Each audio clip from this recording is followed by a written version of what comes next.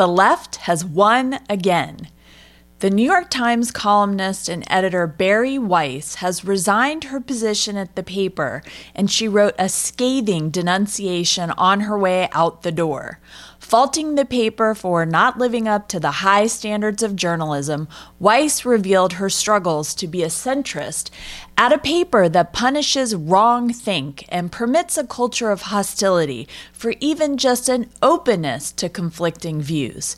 Bari Weiss reminded her colleagues of their former leader's vision in 1896, quote, to make of the columns of the New York Times a forum for the consideration of all questions of public importance, and to that end to invite intelligent discussion from all shades of opinion, end quote.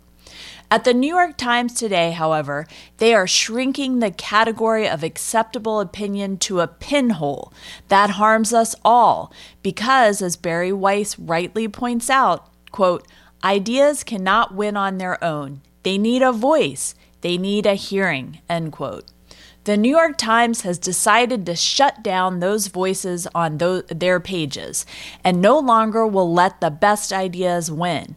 This betrays a lack of confidence that indeed their ideas are the best ideas. I'm Gayle Trotter, host of The Gayle Trotter Show. I'm a liberty-loving and tyranny-hating lawyer based in your nation's capital.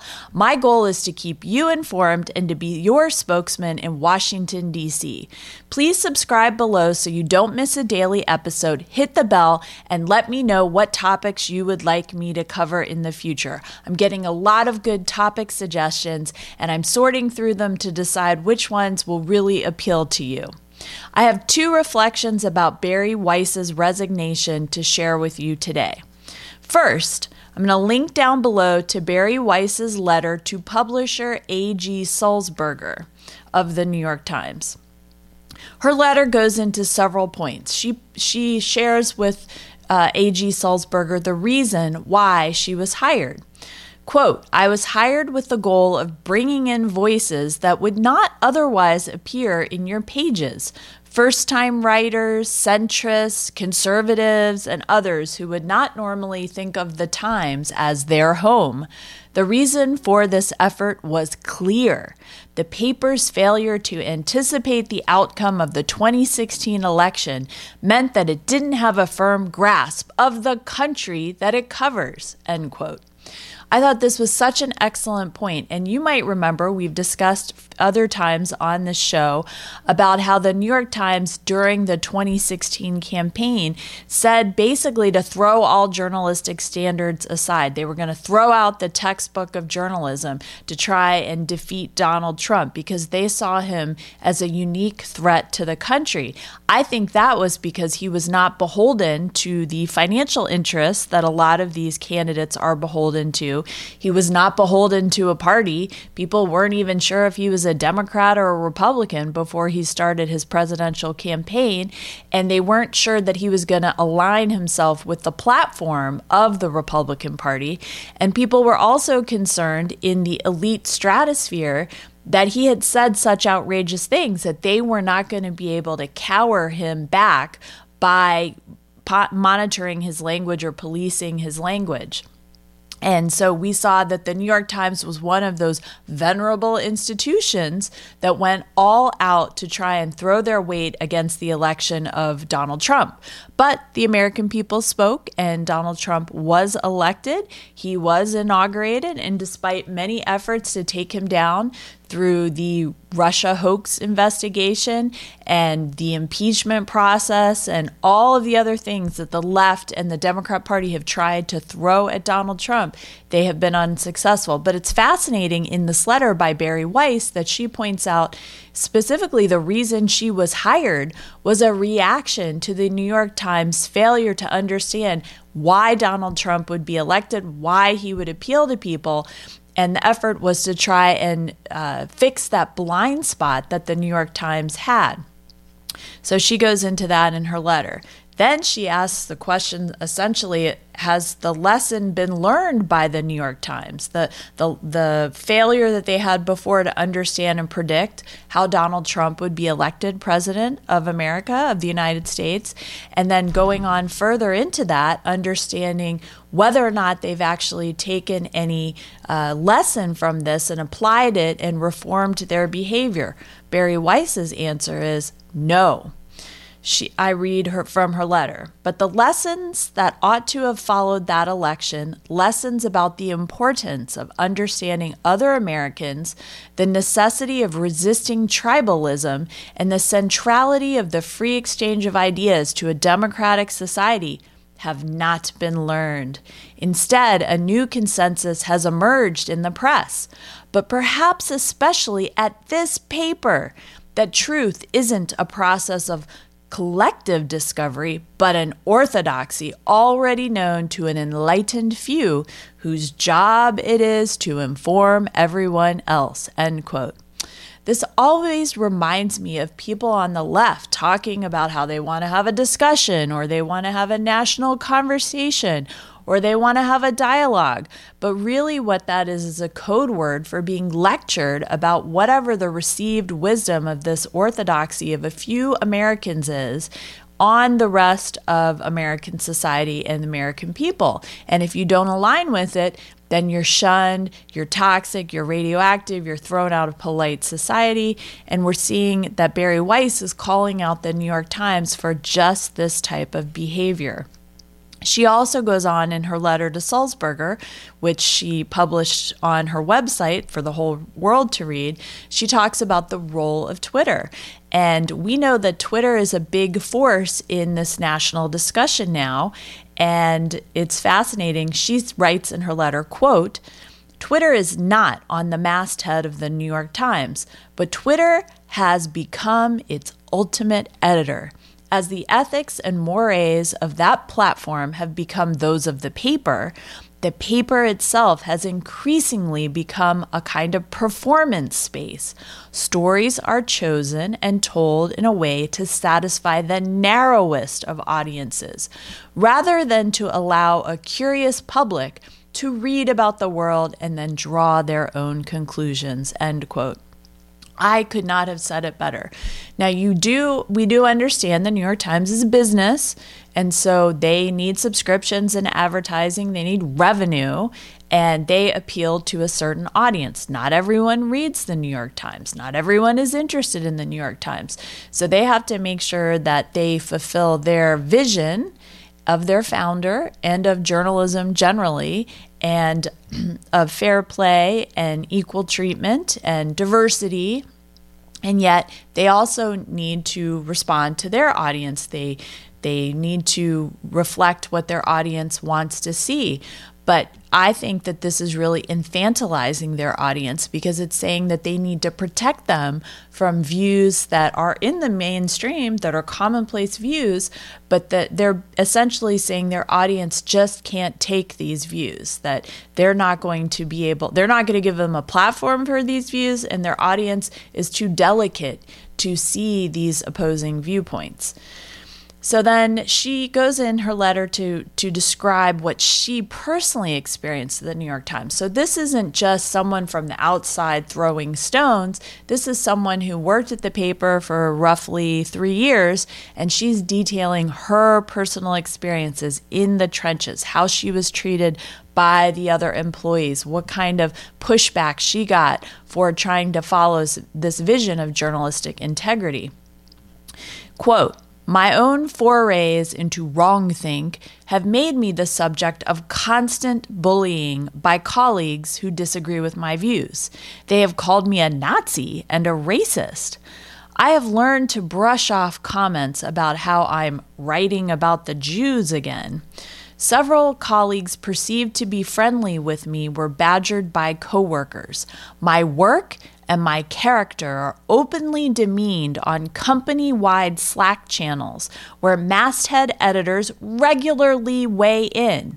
There, some coworkers insist I need to be rooted out if this company is to be a truly inclusive one, while others post axe emojis next to my name, end quote. So just think about the illogic of that this woman, Bari Weiss, is being told by her colleagues in a public forum seen by the editors, the people in charge, her superiors, that she needs to be pushed off the island. She needs to be voted off the island so that the New York Times can be a more inclusive place. That the illogic of that just boggles the mind. And she also is pointing out in this passage that it's not just a whisper campaign or something that's being done behind her back. No, she says that it's being done in full view of the people who run the paper, and they're tolerating this behavior that is directed at Bari Weiss.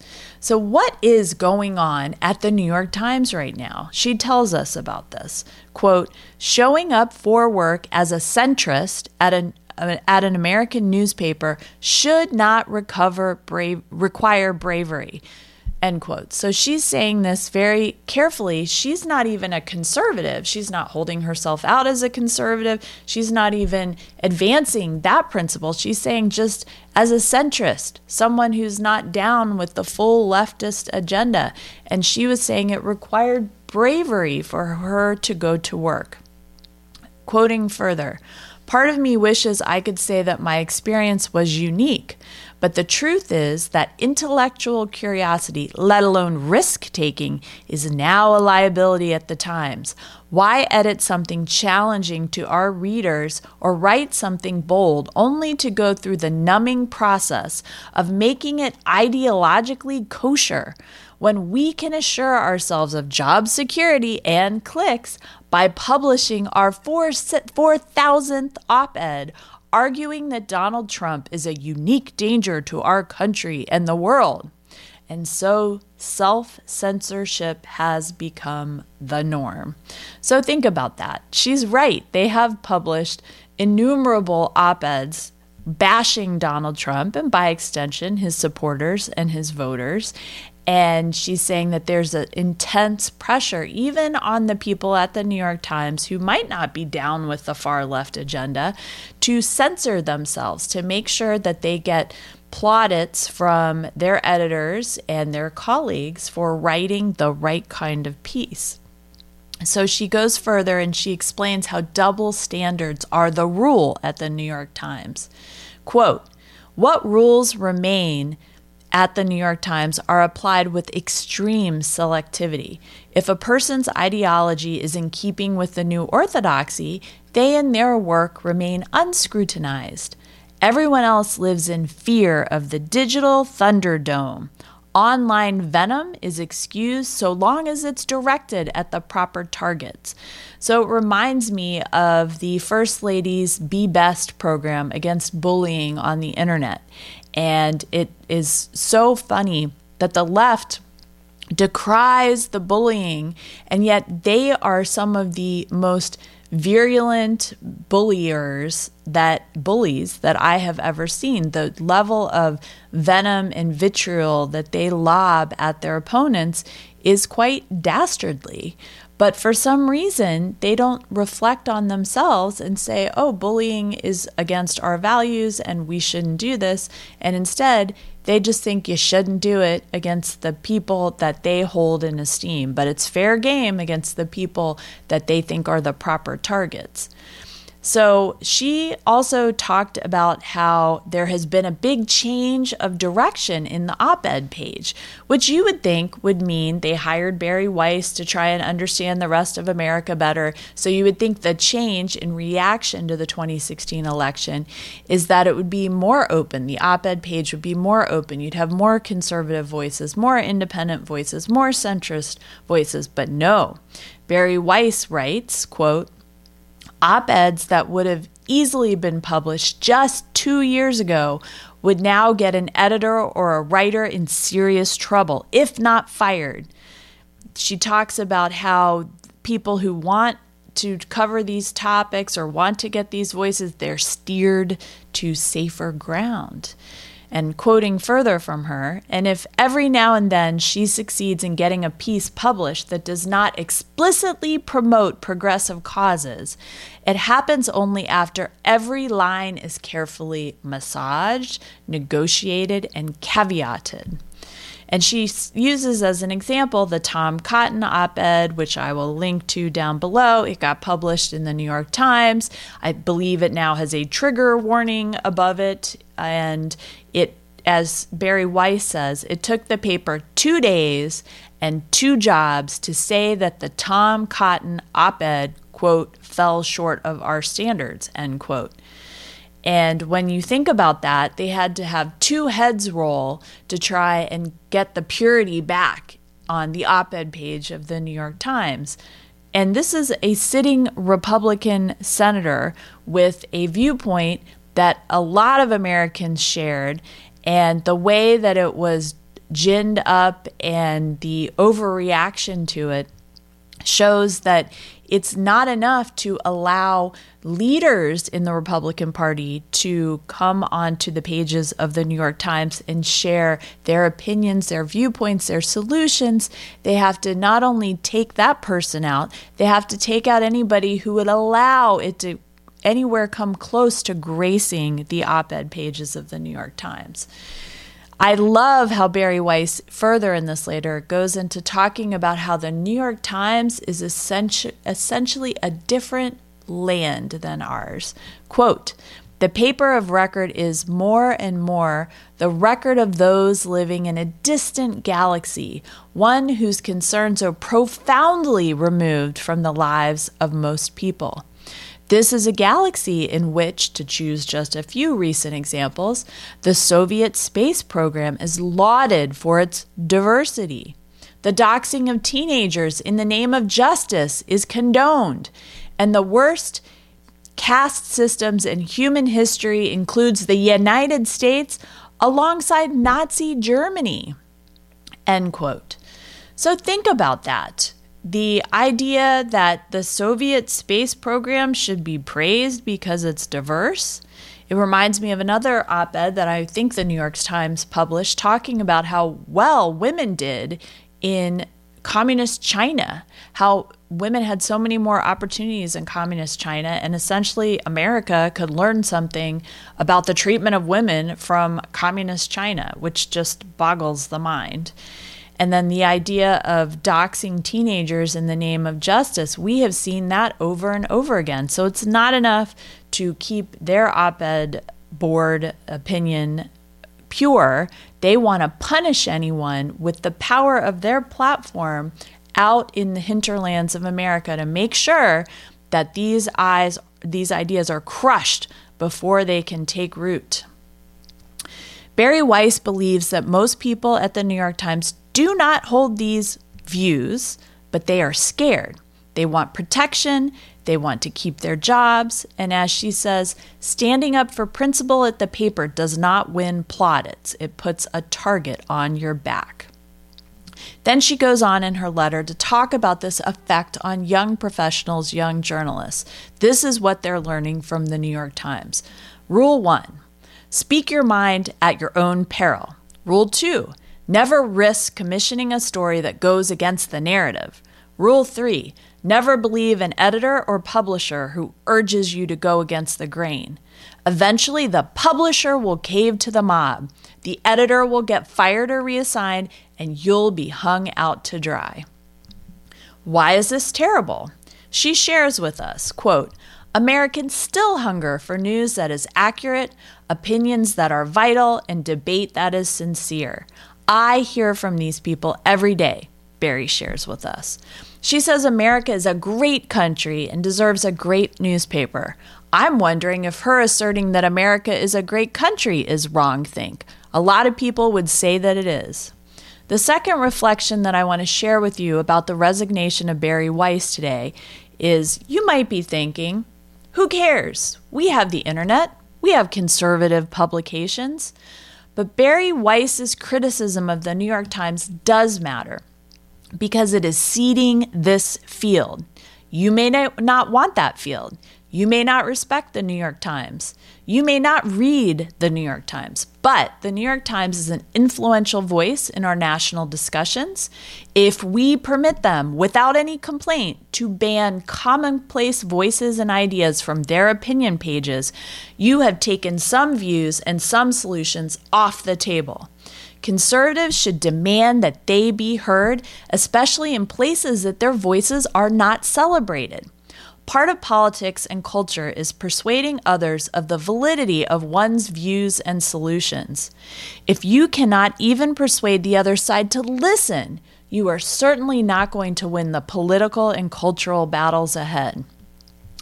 Today, we enjoy more ways to obtain voluminous information and news quickly and more easily than ever before.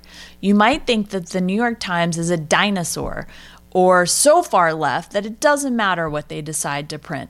I believe we should care. We should push back and encourage them to publish diverse views and not enforce groupthink on their editors and writers and contributors. Or they should stop calling themselves a newspaper, and they should reestablish themselves as a political action group and be subject to the rules that govern political organizations. I'm going to ask you to do 3 things today. Contact the New York Times via their contacts site. I'll post it down below. Let them know that they should live up to the ideals of objective journalism and opinions from across the political spectrum. Number 2, call out the New York Times on social media for its culture of hostility to views outside the orthodox leftist views agenda. Number 3, read Bari Weiss's letter, which I have linked down below, and let her know on social media what you think about her views. Thank you so much for joining me today. Subscribe below so you don't miss a daily episode, hit the bell, and comment down below about whether or not you think it's worthwhile to try and hold the New York Times up to the highest ideals of journalism and really urge them to make sure that they publish competing viewpoints. Thanks for listening to The Gayle Trotter Show, right in D.C. Be sure to sign up for her mailing list on her website, GayleTrotter.com. And also follow her on Twitter, @GayleTrotter, as well as on Facebook and Instagram. Subscribe now, it's easy. Thanks for listening. Share the truth. Share The Gayle Trotter Show.